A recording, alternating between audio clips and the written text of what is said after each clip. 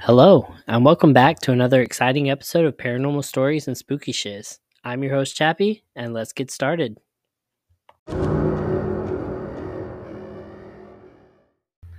All right, jumping right in. Um, there's a saying that goes, we are humans having a spiritual experience. But then it goes on to say, no, we are spiritual beings having a human experience. And I like that. I like to think that we're spiritual beings having a human experience right now.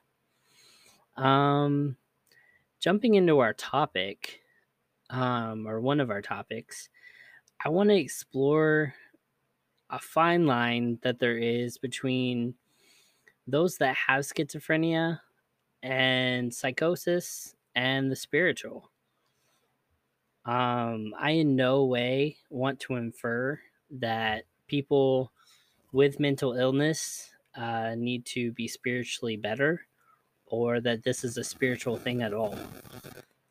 These are just one side of the conversation that I would like to share.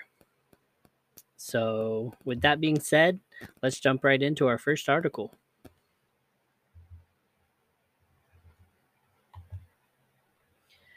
This one is from the WashingtonPost.com, and it's called How a West African Shaman Helped My Schizophrenic Son in a Way Western Medicine Couldn't. It's by Dick Russell. Schizophrenics, some believe, are simply a modern manifestation of prehistoric tribal shamans. After a wonderful summer of fishing and learning to surf, my son, then a 17-year-old junior at Boston High School, suddenly told me one afternoon, "I don't know what's happening. I can't find my old self again." Soon after, Franklin had to be hospitalized. The evaluation described as an increase in the psychotic symptoms, including paranoid thoughts, command hallucinations telling him to hurt himself. These things were associated with the onset of schizophrenia. That was the autumn of 1996, and for many years afterwards, my son was on and off medication and in and out of hospitals. The drug The drugs reduced his hallucinations and illogical and paranoid thoughts, but their side effects caused him to gain more than 100 pounds and be diagnosed with onset adult diabetes. Only as Frank entered his early 30s did our shared desperation take us beyond medical treatment onto a path we would never have anticipated. A profound ignorance still exists as to the molecular mechanisms behind schizophrenia. Despite theories ranging from genetic inheritance to environmental exposure, scientists cannot specify why 2.2 million Americans suffer from the mental illness. Some have suggested that there is more to this puzzle than Western medicine realizes.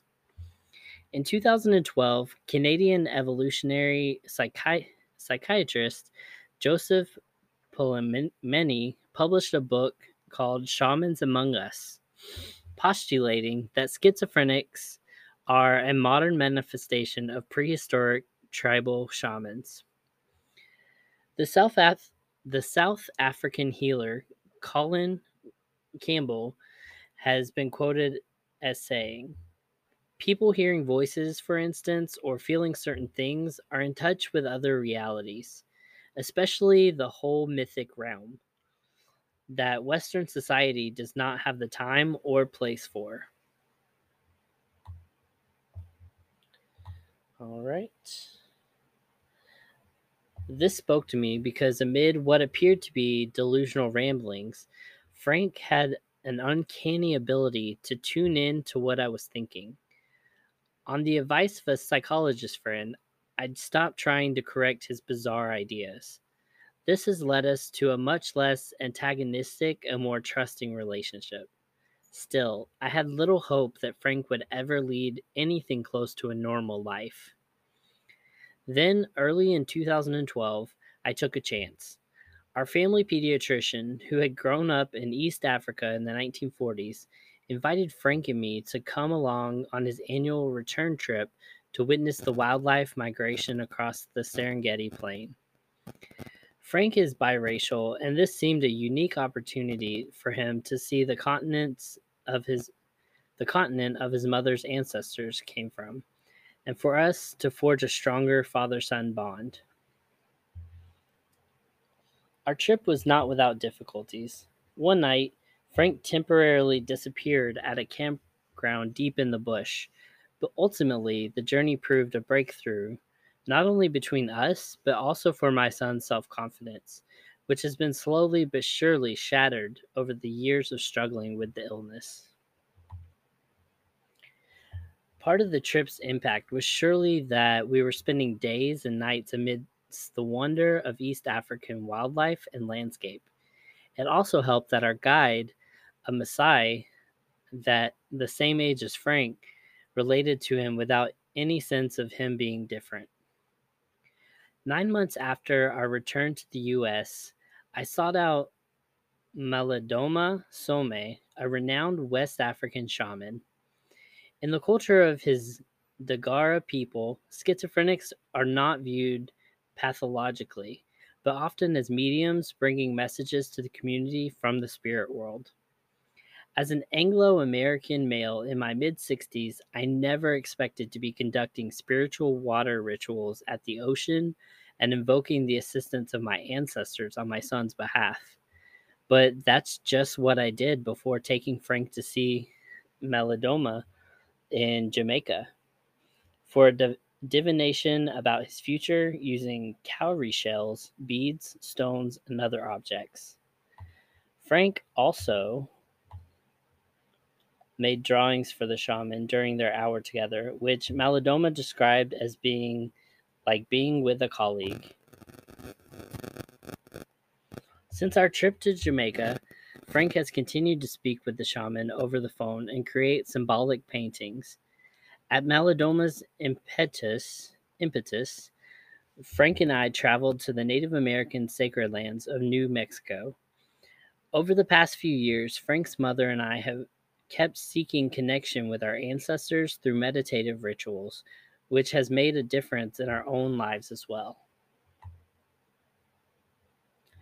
These experiences, rather than taking Frank further out there, have a grounding effect. He is not cured. He still takes medication and resides in a group home, but the weight gain and diabetes have disappeared. Only a short time ago, he rarely emerged from his room.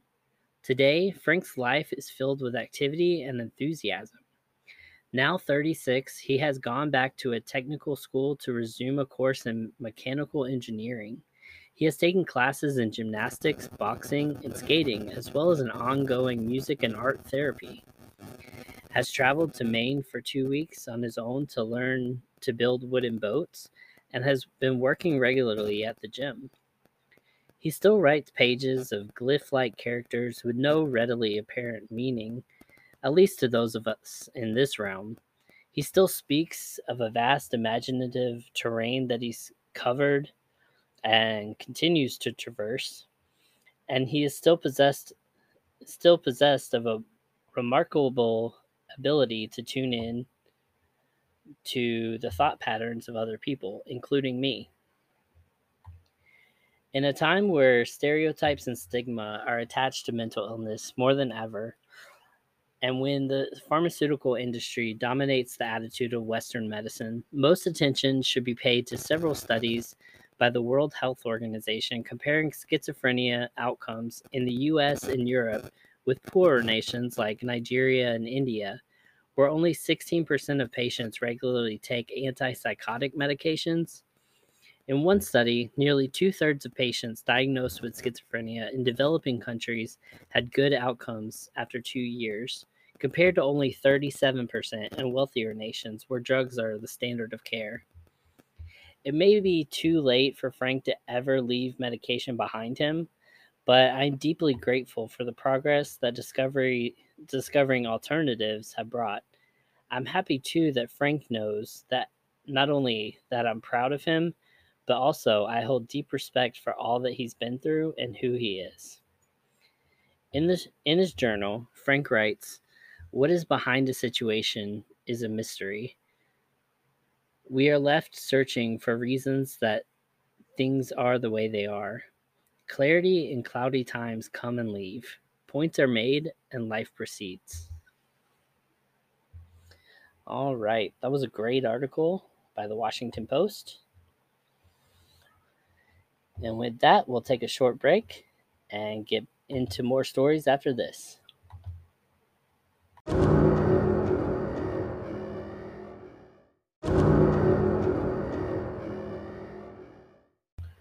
All right, jumping right back in. I'm looking at livingwithschizophreniauk.org, an article called Religious and Spiritual Delusions in Schizophrenia. For many people, religion is one way that we understand the world and give meaning to our lives. And certainly, religion and spirituality play an important part in many people's experiences of schizophrenia. For some sufferers, religious delusions or intense religious based irrational thinking may be a component of their symptoms. For instance, they may believe that they have been sent by God to become a great prophet. However, for other people, religion and spirituality play an important role in their recovery process. They may find that their spiritual beliefs and practices help them to make sense of the world in a way that they could not when they were suffering from psychotic delusions, and that membership of a supportive faith community provides vital fellowship when faced by everyday problems of living with a serious mental health condition. In this series of What Information Sheets, we look at spirituality from a number of different perspectives, both when it becomes a problem in religious delusions and when it becomes a supportive component in the recovery process. So we ask ourselves, what are religious delusions? In this page, we look at how religious delusions manifest themselves in many people suffering from the effects of psychotic thinking. In our related information sheets, such as Spirituality and Schizophrenia, a Christian Perspective, other writers give their own accounts on how their spiritual and religious beliefs have helped them. It is often said that a person experiencing the first stages of serious schizophrenia is more likely to go see a priest than a psychiatrist. This is because the delusions suffered by the people with schizophrenia often have a religious content. Sufferers may believe they are a saint, a prophet of God, or God himself, which is more common in men, or women that are a saint or are pregnant with the Messiah. Sorry, that's more common in men. In women, it's more common that they are a saint or pregnant with the Messiah. Sometimes the person may believe that they are being punished or for some unforgivable sin that they have committed earlier in their life, or that they are damned to everlasting hell. This can lead to feelings of intense despondency. In other cases, the sufferer may believe that others around them are devils or witches and may attack them, or they themselves are possessed by the devil. There is an amusing story from the 1980s of two patients meeting for the first time on a psychiatric ward who, after telling each other their story, immediately fell into an altercation, with one patient accusing the other of being an imposter. "How can you be Jesus Christ?" he said. "I am Jesus Christ." So we ask ourselves, how common are religious delusions in schizophrenia? Various studies have found that prevalence of religious delusions in schizophrenia is very high. Torrey, in the US, for instance, has suggested that around half of sufferers their experience of religious delusions. Other studies in other parts of the world have found differently. Moore and Hugelet in Switzerland found the prevalence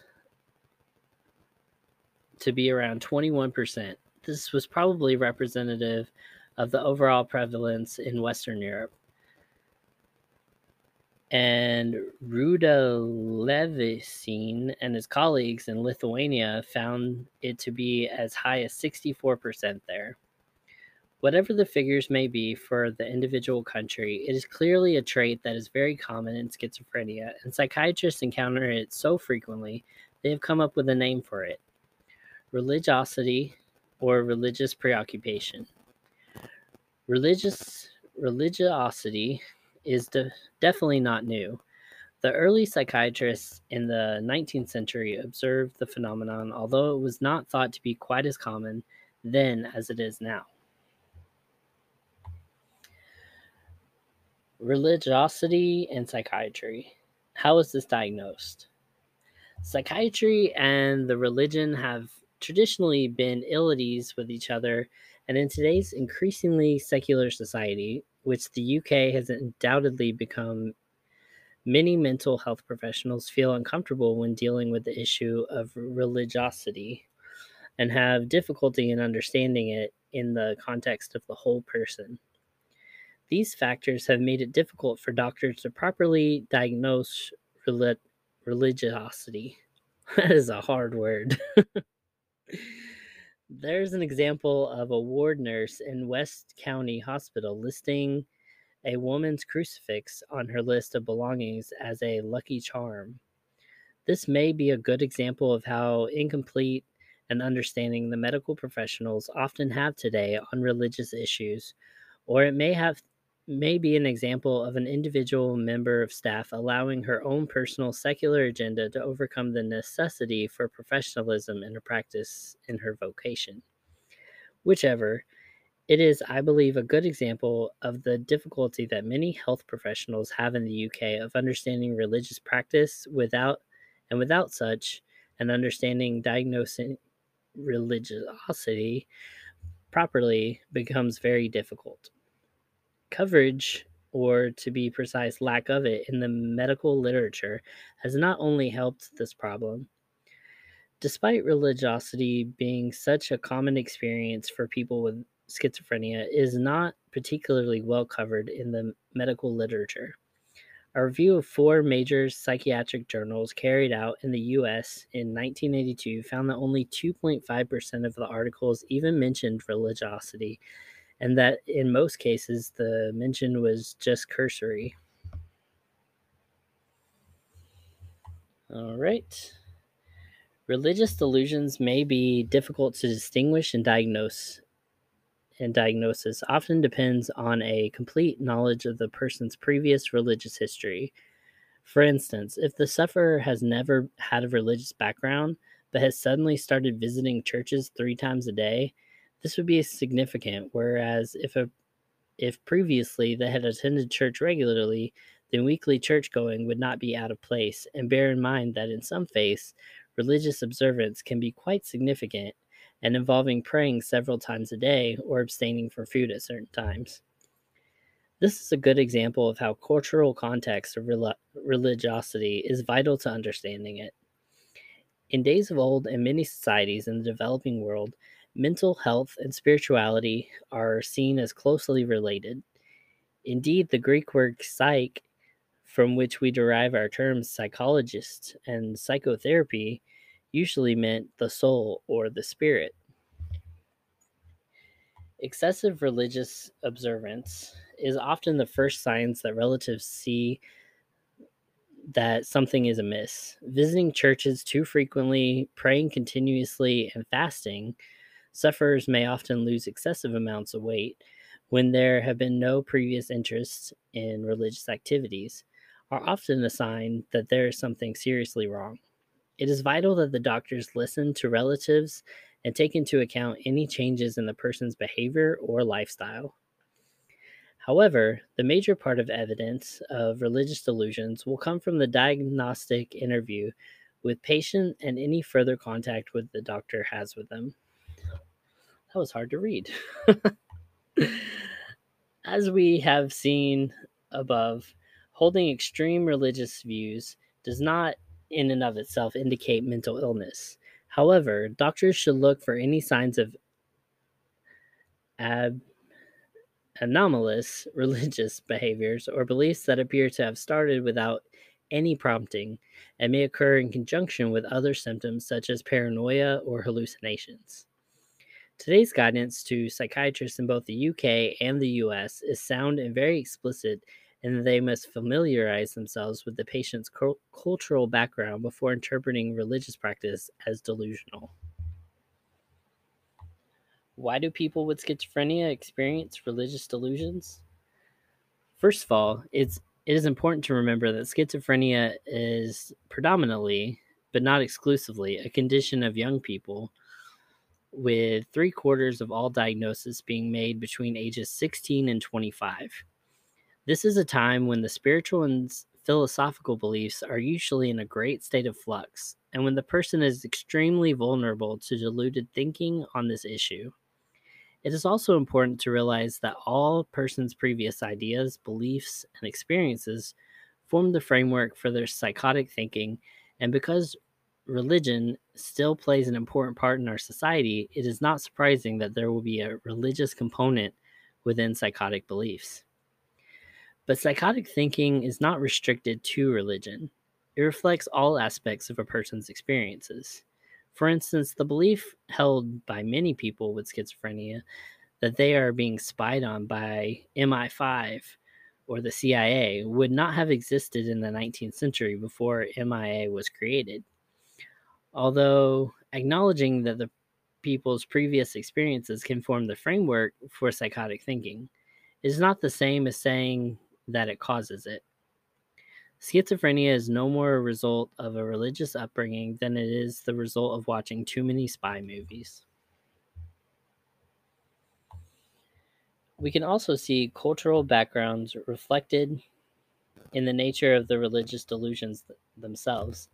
For instance, a predominantly Catholic countries, the delusion will reflect Catholic beliefs, where in predominantly Hindu countries, they will reflect Hindu ones. There are also some interesting twists on this, though. For instance, in Poland, religious delusions in people with schizophrenia appeared to increase during the decades of communism when organized religion came under pressure from the state. Why is religiosity significant? Some studies have found that sufferers who experience religious delusions tend to experience a more severe course of their illness with poorer prognosis. In addition, religious delusions and hallucinations can give rise to disturbed behavior that can sometimes be dangerous to both the sufferer and those around him. Religious delusions may also be accompanied by hallucinations of a religious nature. The most common here is the phenomenon of hearing voices, which the sufferer may interpret as messages from God or the saints. The person may also experience visual hallucinations, which they interpret as visions. Religious delusions and hallucinations often link together and can be very powerful in the way they influence a person's behavior. After all, if you believe that the voices you are hearing in your head and which are giving you commands are coming from God or some other higher power, then there is not a powerful reason to listen. There is a powerful reason to listen to them and obey them. When we talk of hearing voices, we are not describing the normal self-talk that every individual experiences. The voices that a person with schizophrenia hears are qualitatively different to that. They are true auditory hallucinations, hearing things that the hearer cannot distinguish from reality. For more about this, please see and it gives a source. Religious delusions may also lead to dangerous behavior. Both homicide and violence have been committed by people with schizophrenia at the behest of their religious delusion, and some have taken statements from the Bible to pluck out offending eyes or cut off offending body parts, literally, and have done themselves great harm. In 1843, at age 26, the noted English artist Richard Dadd killed his father, believing that his father was the devil and that he had been called upon by God to do battle with the forces of evil. Despite being confined to asylums for the remainder of his life, Dad went on to do some of his best works, including the famous The Fairy Feller's Masterstroke, which can be seen in the Tate Gallery today. More recent examples have included the case of a man with schizophrenia who began attending cathedral in West County, where he became infatuated with a female member of the congregation who he thought was a saint, and he ended up propositioning her. People suffering from religious delusions have also been encouraged to kill themselves by their delusions. This is not to say that all people with schizophrenia who experience religiosity will display dangerous or disturbed behavior. This is certainly not the case. However, with over 1,000 people with schizophrenia dying by their own hand in the UK each year, we cannot afford to dismiss or minimize the problem of dangerous behavior in schizophrenia. And it is important that doctors and police take seriously any reports reaching them from faith communities of these kinds of problems. The key to minimizing dangerous behavior is to catch it early and make an early intervention with psychiatric treatment. Taking a wait and see the approach is often disastrous. All right, a little bit more. People with schizophrenia in church communities. In fact, it is not uncommon for people with schizophrenia to be attracted to join church communities. Usually, this presents no real problem, but sometimes disturbed behavior will become a real challenge for the congregation and church leaders alike. The person may attempt to preach or to chastise members of the congregation or become otherwise disruptive. This presents the community with a real problem. How do they continue to offer help and support to someone who is clearly very ill and in need of help whilst at the same time maintaining the dignity of their place and practice of worship? Members of the clergy rarely have any training in mental health and often struggle to cope with this issue. This information sheet deals specifically with the phenomenon of religious delusions and schizophrenia, a problem that can cause people with schizophrenia enormous suffering. But in religious delusions are a bad thing generally for people suffering from schizophrenia, what about religion in general? Is it good or bad for people living with schizophrenia? In fact, there is now a considerable weight of evidence that points to religious and spiritual belief as being a broadly protective and positive factor for people living with schizophrenia, and we deal with that subject in our information sheet. What can be done about religious delusions? Like most of the other delusions and hallucinations that people suffer from schizophrenia experience, the mainstay for treatment in the NHS today is medication with one of the antipsychotic medicines. These are effective in relieving the symptoms in around 70% of people who take them.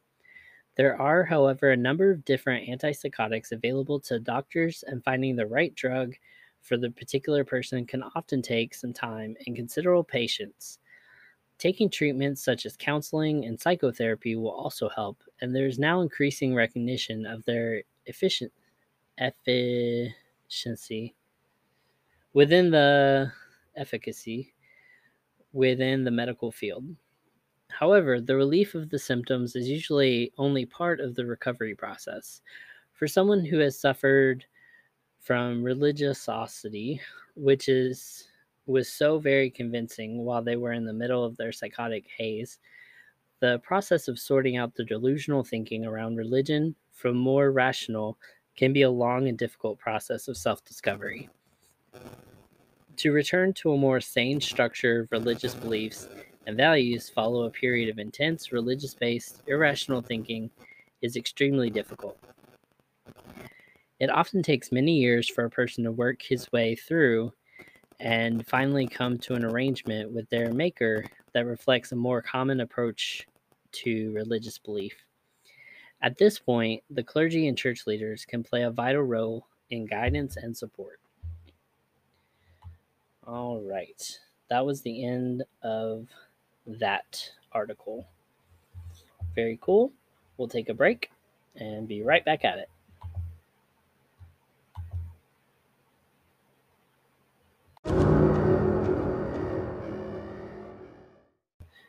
All right. After those big long articles, I'll get into some really short stories. These are people that describe the terrifying things. This is the 20 people suffering from psychosis describe the most terrifying hallucinations they've ever experienced. It's by Callie Burns and from Thought Catalog. Number 1. Fortunately, the scariest I've ever had is just people calling my name from another room when I know I'm the only person in the house.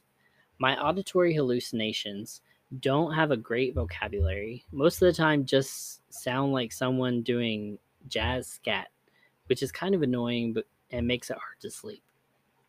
Visually, I'm sometimes see people standing in the windows who aren't there, and on second glance, they are gone, or small shadows darting around like mice. I'm extremely fortunate that my symptoms are relatively mild. Number 2. My friend in college was schizophrenic. We were once hanging out in his dorm room at night, maybe 11 p.m. or midnight. He got up to go to the bathroom. He opened the door and stopped, staring at the empty hallway. He asked me to come to the door and tell him if something seemed weird. I walk up to the door and see nothing strange in the hall, so I tell him so. He asks if I can hear something. I say no. He said he heard muffled crying and arguing or something coming from down the hall. He saw a pitch black hallway when it was usually fully lit. He said the hall was black, not just dark or dimly lit. At this point, he is shaking, and I'm terrified because I don't know he's sick.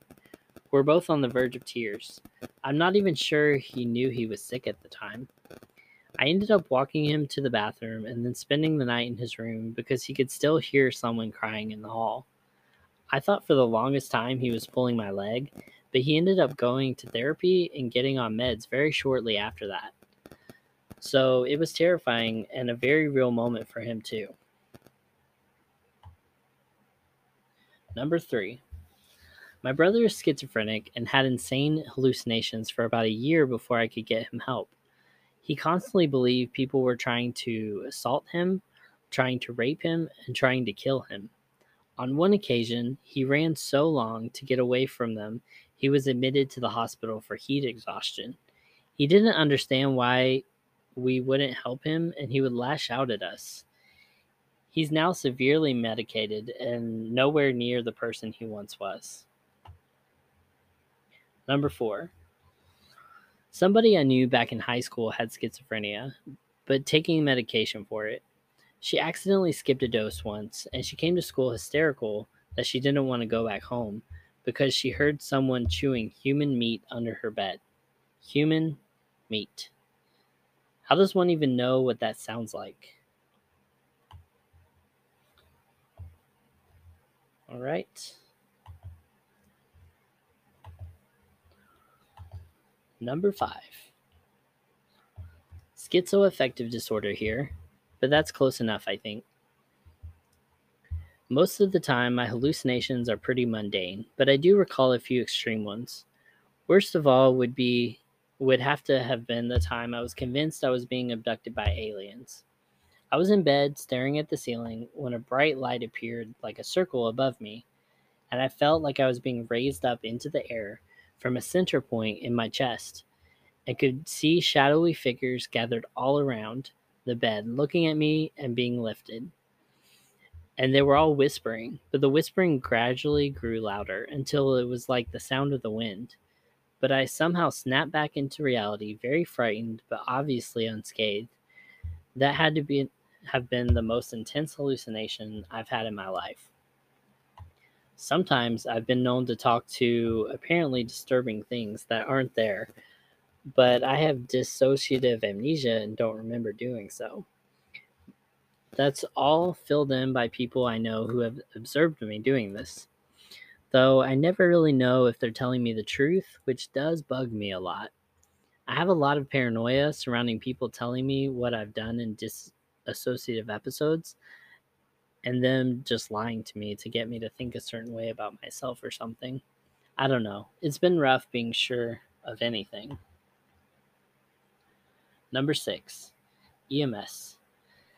I had a patient with schizophrenia, full visual and auditory hallucinations. Off of his meds and screaming in public, demons were coming out of the ground and trying to grab him. They were yelling at him various obscene things. Weirdest part was, once we were on scene, he calmed down and recognized the uniforms. Fully cooperative, but that was an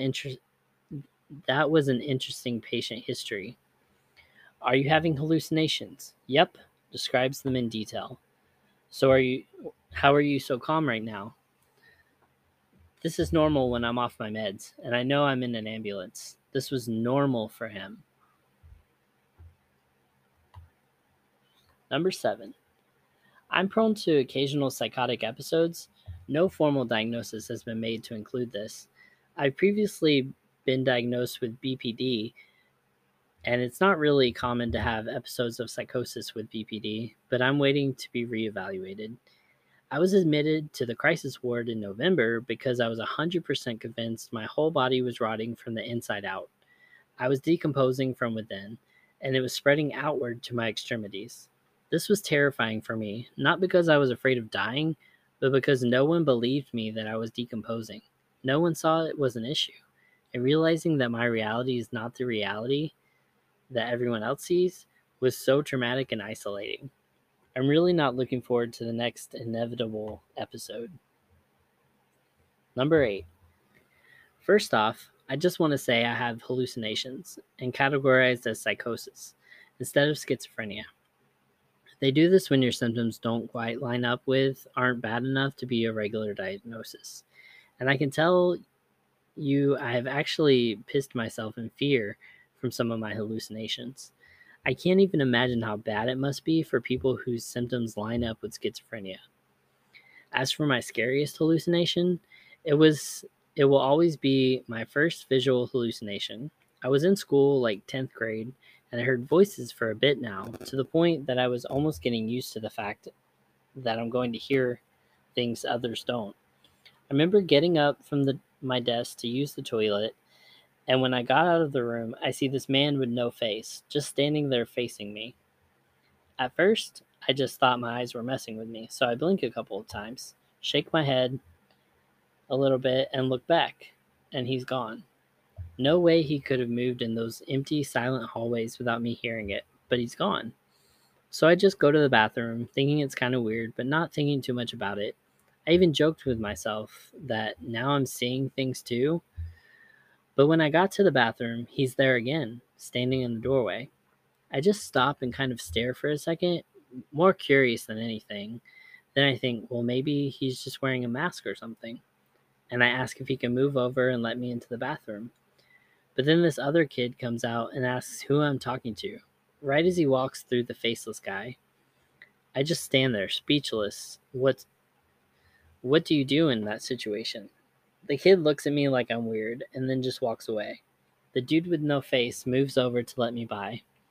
I give him a wide berth as wide of a berth as I can as I go in, never taking my eyes off of him. He followed me into the bathroom, and a few seconds later, this girl walks in, and I begin telling her that she's in the wrong bathroom. I'm a guy.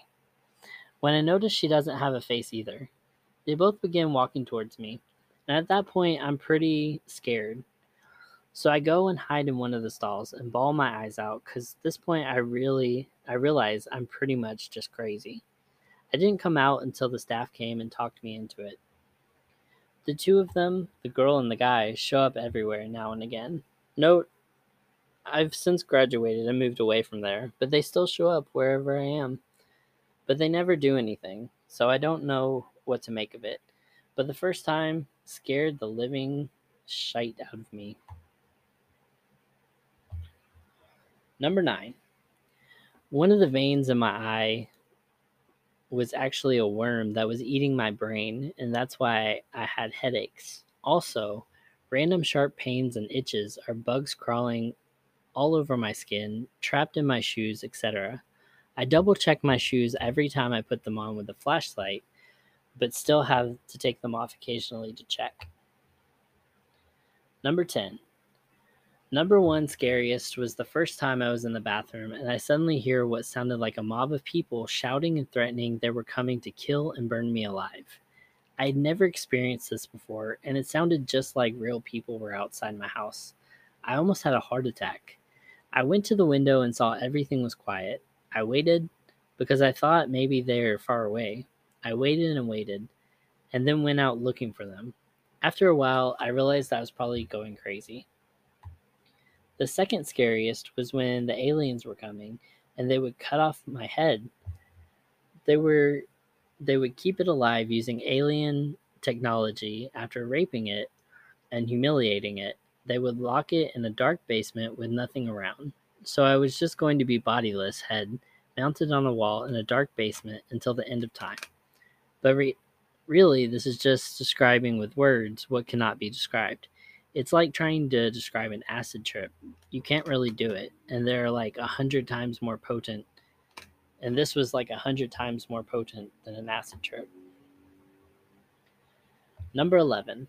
I'm not schizophrenic, but I get psychotic episodes. My hallucinations tend to stick to one sense, but sometimes kind of bleed into each other. I often hallucinate bugs on surfaces that aren't there as I try to squish them without anything happening. I suppose the scariest one was a body lying on the floor of my bedroom and it was wheezing. For me, each sense was different impact when I hallucinate something. Hearing something is extremely distracting and annoying, but it isn't scary anymore. Seeing something usually spikes my fear response, as well as tactile hallucinations. Thank God it's never happened before that a hallucination was occupying all of my senses at the same time. And I'm not sure if I could handle that. Number 12. Snipers. One Friday evening, I was watching TV and happened to be playing with a flashlight that I left on the coffee table. Boom. Next thing you know, I'm in full blown hallucination. I heard a special forces team outside of the window as they were sneaking out of my backyard. I flashed the light around the room and they got quiet. They misunderstood my intent. They thought the light was mounted on a rifle. Next thing you know, they're calling me outside as part of a SWAT response, and I'm on my hands and knees on my porch in the dead of night, asking them to please not shoot me. I must have stayed out there for 2 hours with my hands locked behind my head as snipers got more and more nervous about what I might do. Eventually, they decided that there was no way to defuse the situation, and they shot me. I spent about 5 minutes lying dead on my front porch, then crawled inside my house to die. I phoned my mom and let her know I'd been shot and special forces had killed me. Needless to say, she wasn't buying it and talked me down to earth a little bit. But that wasn't the end of it.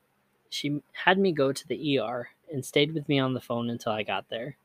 I'm still in full blown hallucination mode. So while I'm in the ER, I hear the leader of the Special Forces unit chatting with the front desk nurse.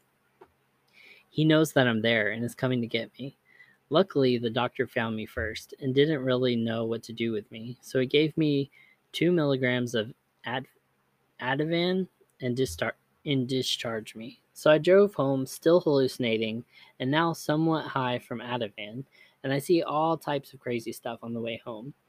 Once I get home, the Ativan mellows the hallucinations into something enjoyable, and I spend the rest of the weekend with playful hallucinations. I can't really describe the fear of having special forces snipers aiming at you for 2 hours straight. Number 13. Schizoaffective bipolar subtype.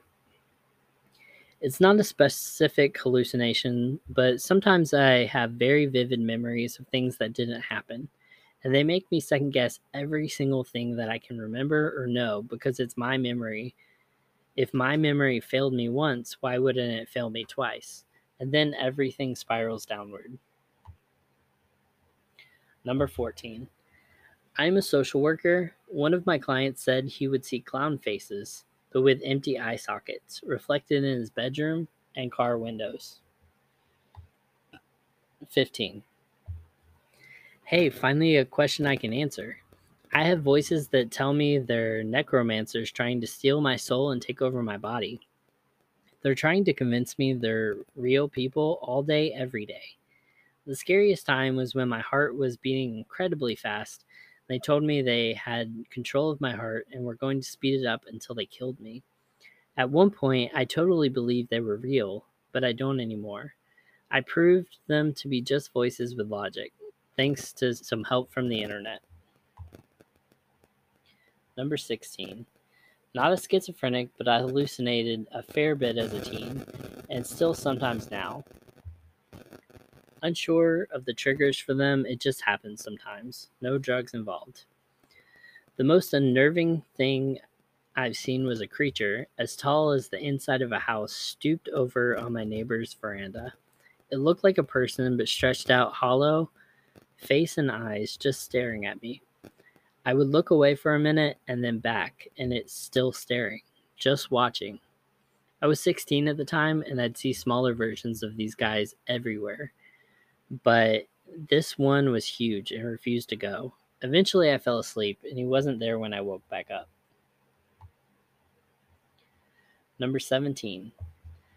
Had a patient with Lewy body dementia, not schizophrenia, but produced horrific hallucinations.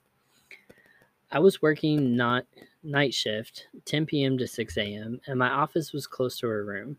She would scream and scream and scream all night long.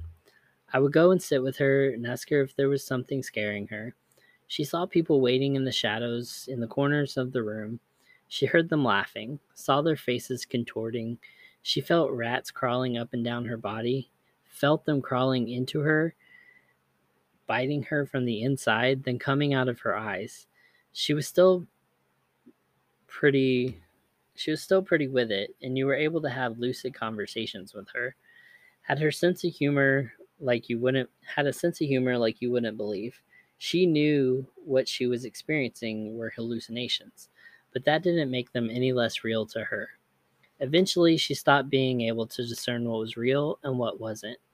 She died a few months ago. I worked with her for 2 years and miss her every single day, but I'm grateful that she's no longer suffering.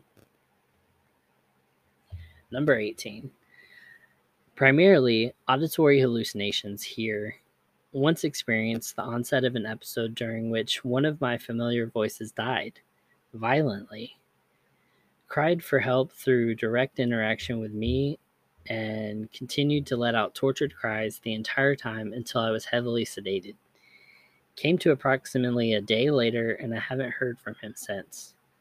I've I've experienced darker and more objectively more disturbing content from them, but hearing one of them cry for help as it passed was one of the hardest hallucinations I've ever experienced.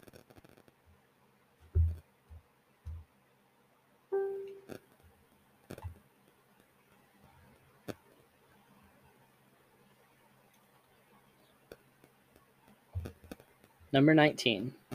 I'm schizoaffective. I attempted suicide 2 years ago. While I was in recovery, not in a psych ward, but actually still being hospitalized, I was having a hard time staying awake for any period of time. I woke up at one point and realized there was a freakishly tall person in a black suit standing next to the bed, leaning over me. I got this horrific sense of dread, like I was about to die. I knew he had come for me. I looked up at his face and it had no features, like Slender Man. I closed my eyes and screamed as loud as I could, calling the nurses who had to fight to get me to calm down. Part of me still wonders if it was a reaper that had come to take my soul. Number 20. No diagnosis here, but I've been suffering from constant delusions, paranoia, and hallucinations for the past 2 years. The scariest hallucination I've ever had took place in Target. I was in the canned food aisle when I saw a little girl grab a can. There was nothing particularly unusual about it. I at first figured it was just a girl getting something off the shelf for her mom. But then, after a while of standing there, the can in her hands in silence, she turned around and stared at me with her empty eye sockets. She opened the can and started chasing me around the store with the can top. They're really sharp, you know. And I started running through the store to escape. I know it's stupid, but it felt really real. Anyway, I ended up tripping, and the next thing I knew, she handed me the can top and was controlling my arms. And I felt myself cut my neck and wrist open and was basically screaming. But then I knocked myself out of it. When I came to, I was just standing there, staring at the cans with tears streaming down my face. It's the most vivid hallucination I've ever had, and much scarier than the ones I have every day. All right, great stories. We're going to take a short break.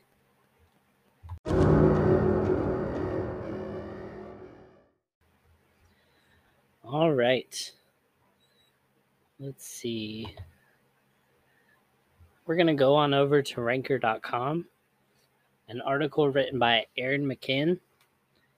People describing the most terrifying thing they've seen while hallucinating.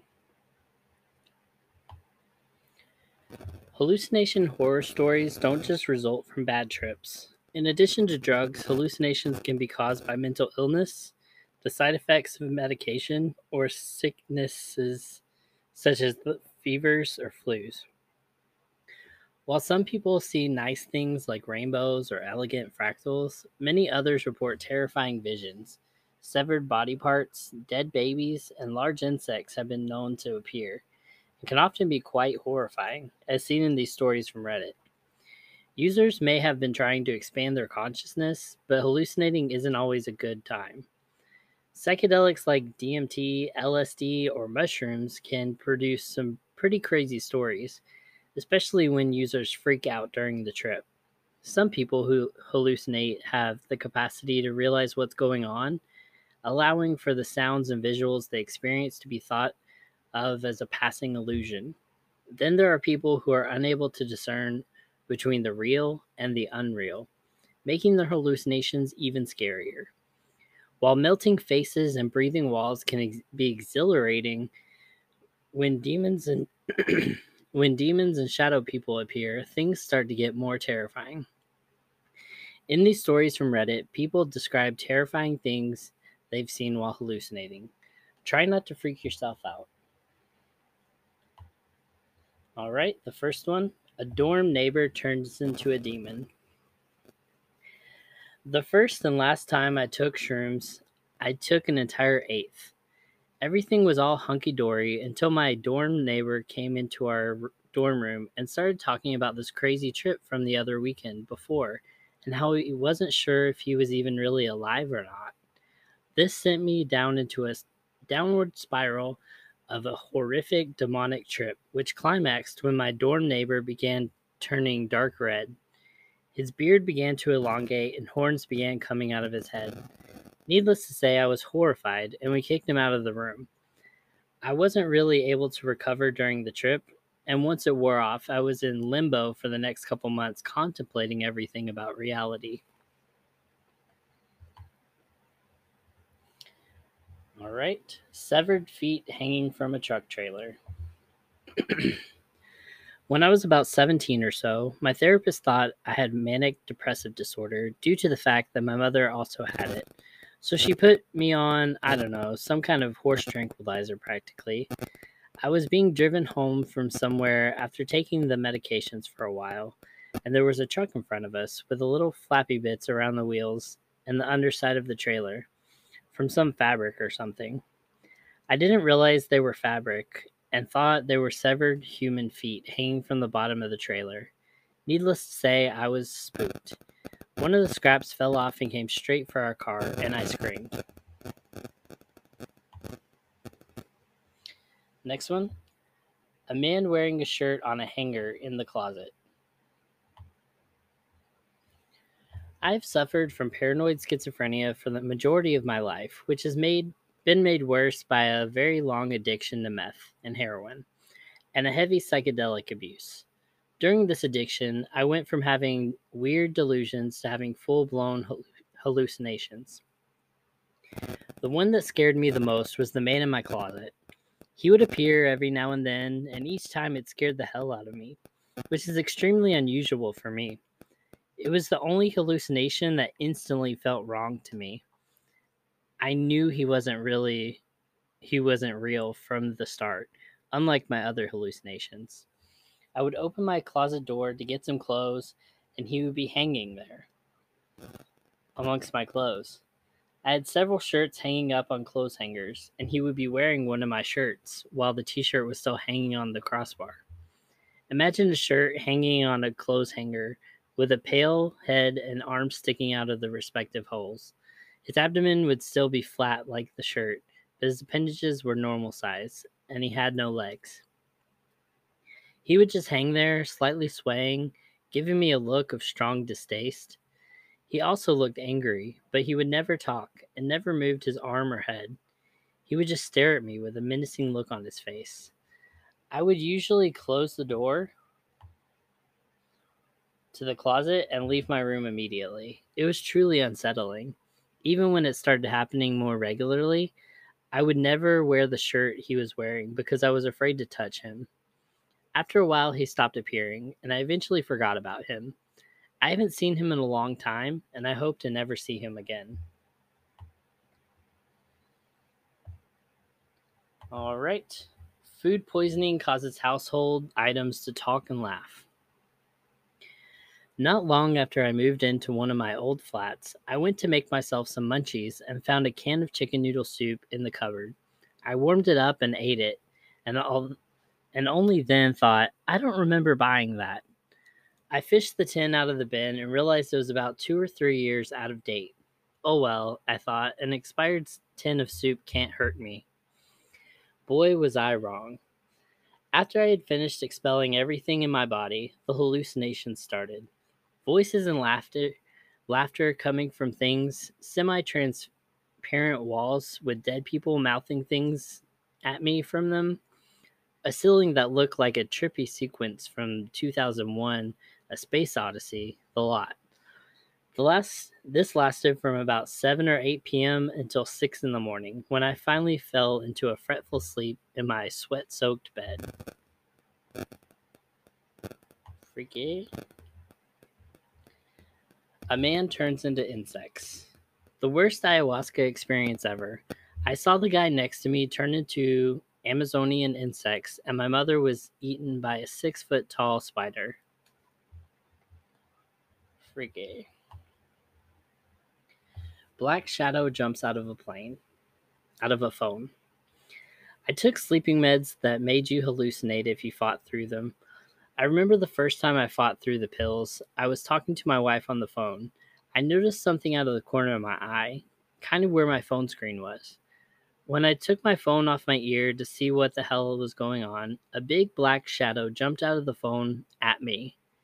The hallucination got so bad I gave up on the pills after a couple months. Not sleeping beats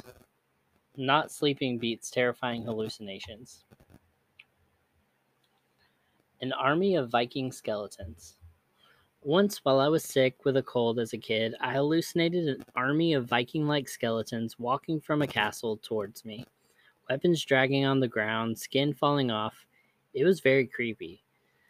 I was inside, but there was a sky in the direction they were walking from, and it was dark green. I started screaming, and my mother had come to soothe me and try to bring my temperature down.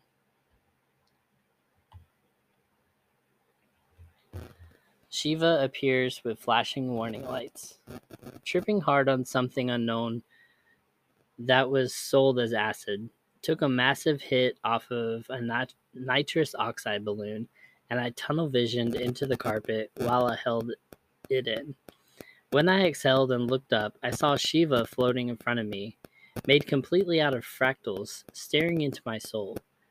My brain error coded, flashing red lights. Warning, warning. I shot up off the couch and loudly proclaimed, I'm hallucinating way too hard right now. After that, I was fine again, and my friends didn't notice me stand or say anything. I honestly wonder if it ever happened. A shadowy man shifting around the room. I was pretty knocked out on all sorts of antidepressants and sleep meds, and I was seeing this dark shadow of a man in the corner of my bedroom who kept shifting around. He was trying to get me, yet he couldn't touch me. I was absolutely terrified to the point I threw out everything black in my room to help stop seeing him. Someone had to calm me down, and I stopped crying. It was really awful.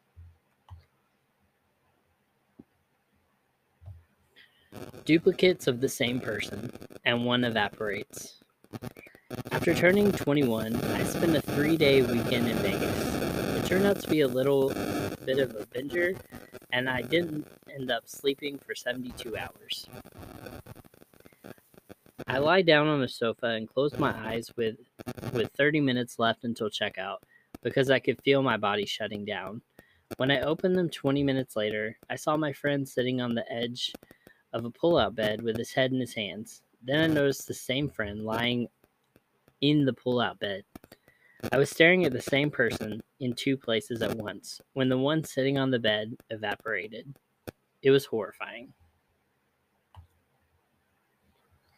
Person in a coma develops superpowers after believing the hospital staff is trying to kill them. I was in the hospital after I had a seizure that caused me to hit my head on the corner of a marble coffee table. It put me in a coma for 2 weeks. During that time, I was pumped with ketamine and fentanyl, and I have no memory of the week before the seizure happened. Woke up in the hospital and couldn't answer the doctor where I was or how I got there. Only question I could answer coherently were my name and the president. I started hearing stuff like, I legit thought maybe I had gotten special powers after the coma. I know, it's stupid, but I wasn't thinking straight at the time. I thought I could hear the nurse talking about me from 2 floors up. I started seeing weird shit like dead babies crawling around on the floor. I was convinced my nurse was injecting me with poison to try to kill me because of my new special powers. And for some reason, I thought he had been stealing drugs from the pharmacy. Another nurse came in one night. I thought she was trying to kill me by restraining me, then suffocating me. What really happened was he was simply adjusting my bed. I was later diagnosed with having a brief psychotic break because of this. I thought all the hospital staff were out to kill me and injured some of them. I bit one doctor in his hand and swung on one of the nurses. One second. What they don't tell you about hallucinations is there's no Hollywood moment where you magically understand everything you saw was just hallucinations. Those hallucinations are my memory of the events, and nothing will ever change that. Watched by spooky children. Got a dumb mix of meds from my doctor that made me hallucinate weird and spooky stuff like children dressed in only black and white peeking from the corners of buildings. They just stare at me for about 1 second, then they were gone. You know the feeling when you swear you saw something, but it wasn't there? Happened to me at least 5 times a day. It was like a constant bad trip and only negative feelings. I was constantly spooked and felt like something was watching me. Adult terrors can give you hallucinations too. Not exactly what you would consider a hallucination in the strict sense, but I suffer from adult terrors, which means I wake up 3 or 4 times a week in semi-sleep state. For about a minute, I experience sheer terror, while objects in my room take on appearance of horrific forms. For example, a ceiling fan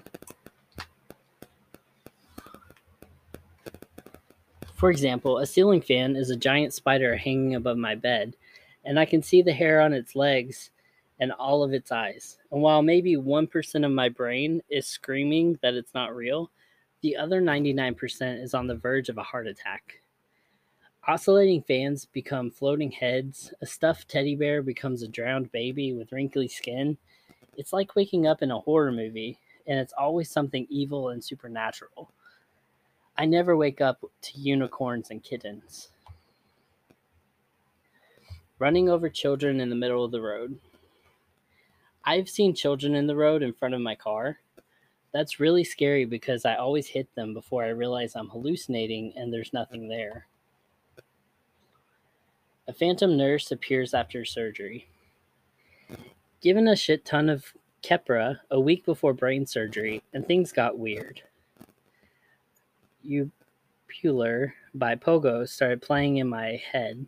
I feel people walking around the room, and the walls bled paint. After the surgery, when the phantom nurse who checked up on me, she would ask how I was doing, walk around the room, speak to other people not in the room. I'd lean forward to look at her, but there was no one there. This lasted for 3 days. Aliens grab at a person hiding under a picnic table.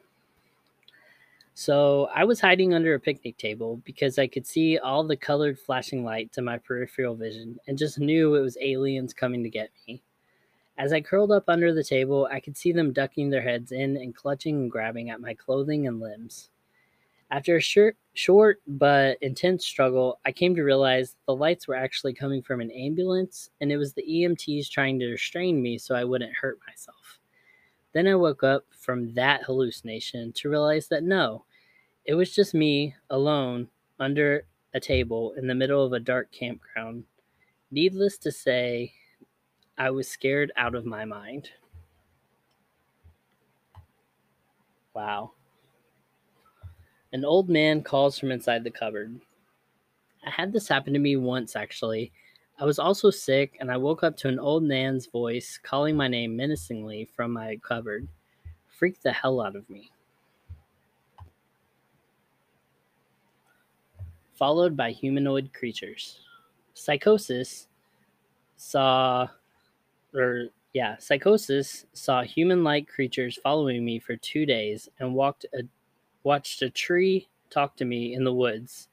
I escaped into to get away from the humanoids. Police arrived, but not really. Boy, I tripped hard on my first shot of mushrooms. I didn't know what to expect, but my buddy's girlfriend took too much and was freaking out. This made me freak out. She was screaming bloody murder, and to have the cops take her away for doing this illegal drug. I heard loud banging, looked at the curtains, and see blue flashing lights. There's yelling outside from the door to let them in. This girl was screaming her lungs out to let them in. I'm terrified. More banging. Boom, boom, boom. Let us in now. I panicked and opened the door, but nothing was there. It was dead silent. I closed the door and said, "What the F, bro?" Attacked by dive bombing blankets. I remember once when I was young, maybe 7 or 8, I had a really bad fever. I was lying on the top bunk, and there was a stack of blankets on the chair below. They were fuzzy dinosaur print blankets. At one point, I started hallucinating that the folded blankets were floating up in the air and dive bombing me, trying to smother me. That scared the crap out of me. I still remember it clearly to this day. All right. Very cool article. All right, let's take a short break and get back to it after this.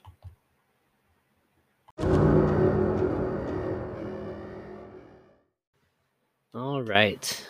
The reason I think it's so interesting, the correlation between is this spiritual or is this medical, is cases like this.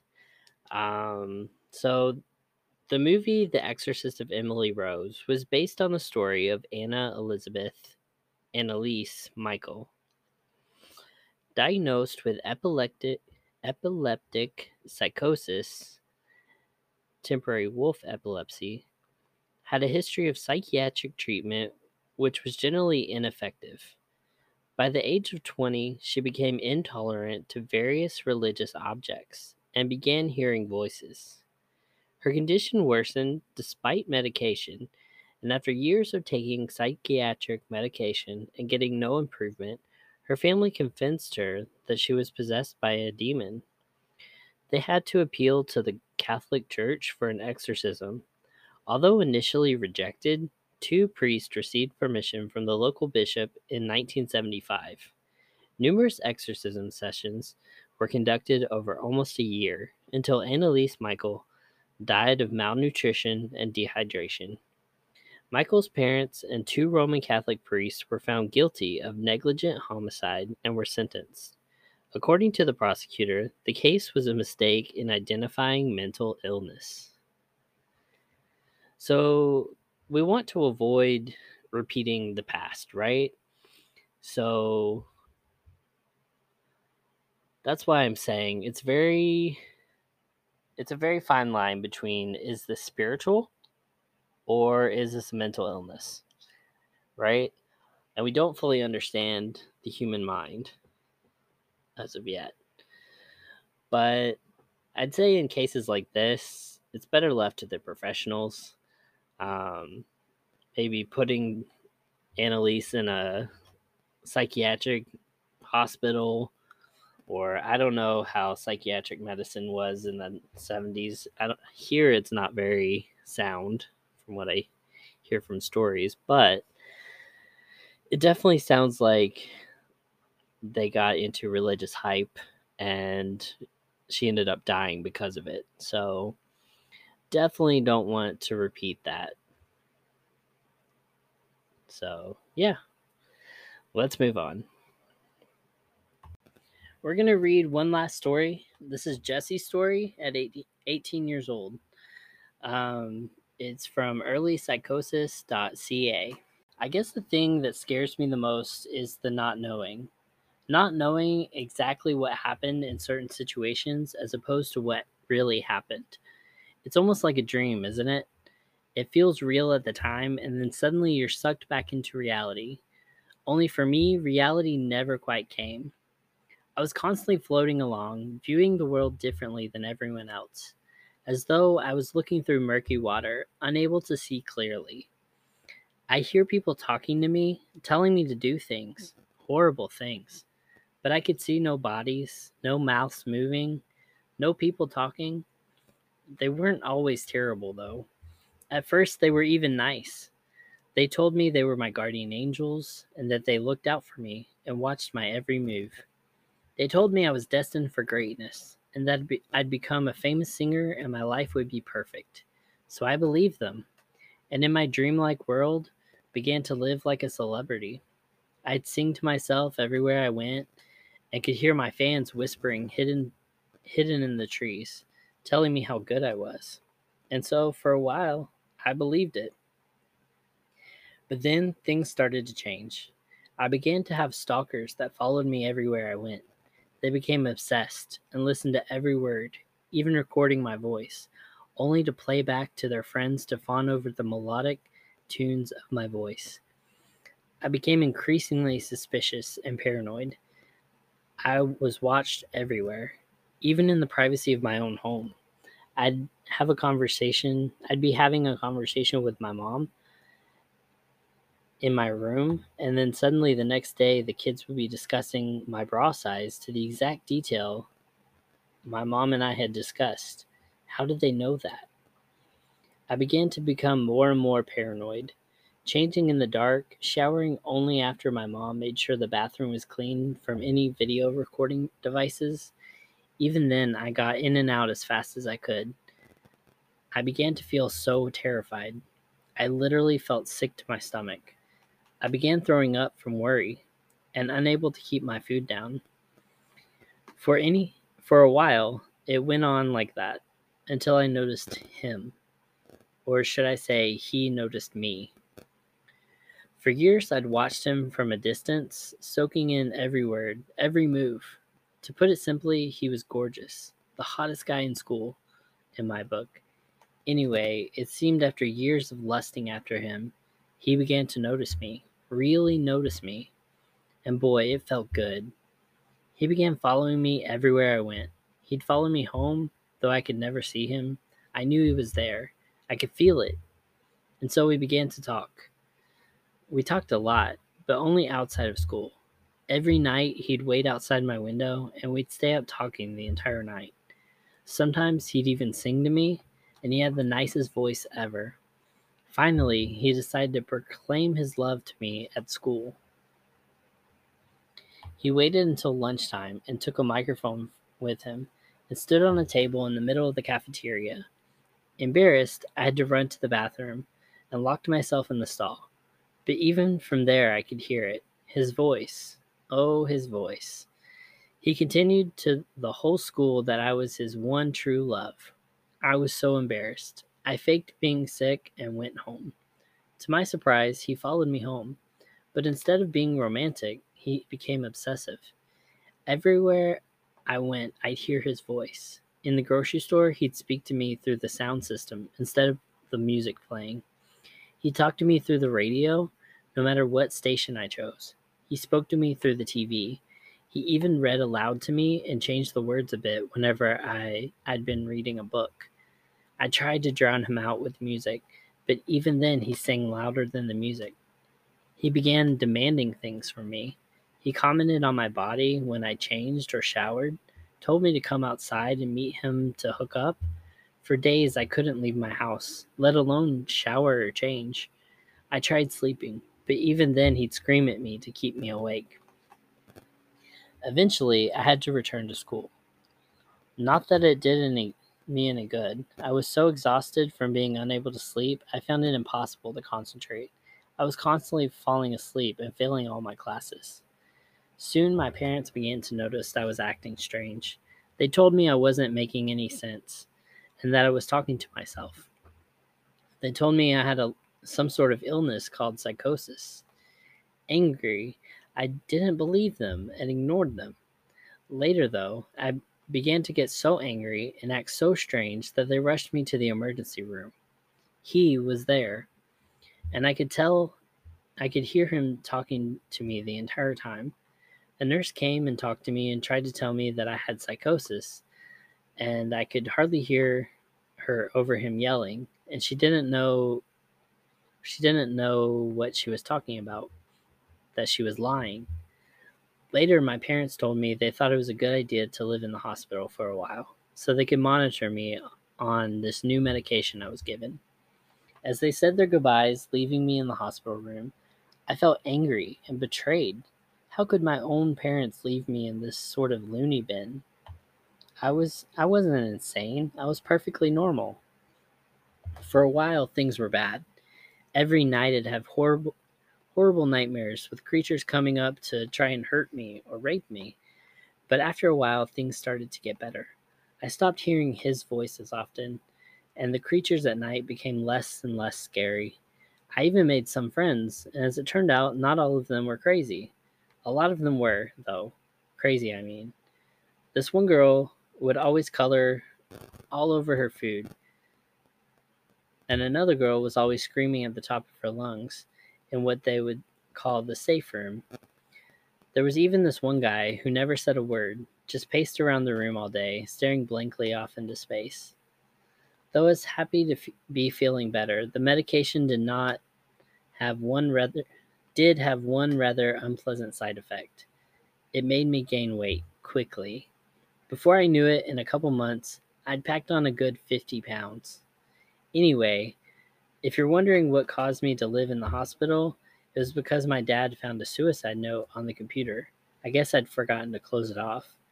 Anyway, it's a good thing he found it when he did, so I could get help. If you are living with a mental illness, definitely seek treatment and help.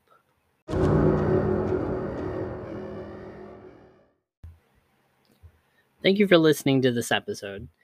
It has been said before that the mystic or shaman swims in the waters that the schizophrenic drown in,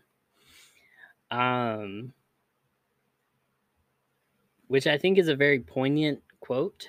But also, I would like to point out that I am not a medical professional, and if you have a mental illness, there's a stigma about getting help, and I definitely encourage anyone with a mental illness to seek out help,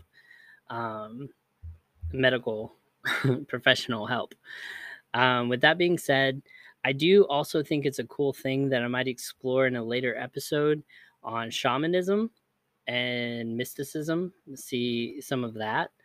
But this was a cool episode on kind of the delusions and hallucinations that are very real to people. I don't want to make light of that.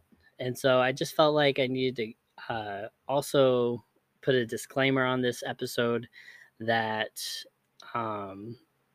especially with the religious connotation of that one article, where people have religiosity or something like that, that I'm not saying that this is a religious thing or they have any religious failings. in their delusions, or that their perception is not their reality, because our perceptions are reality. So, with that being said, I do find this to be a fascinating subject. Um, and I think I'm going to explore some of that in later episodes. But yeah, hope you enjoyed today's episode. As I always say, thank you for listening to Paranormal Stories and Spooky Shiz. Join us on the Facebook page, Paranormal Stories and Spooky Shiz. Spooky Shiz is in parentheses on the Facebook page. And keep submitting your stories and stay spooky, my friends.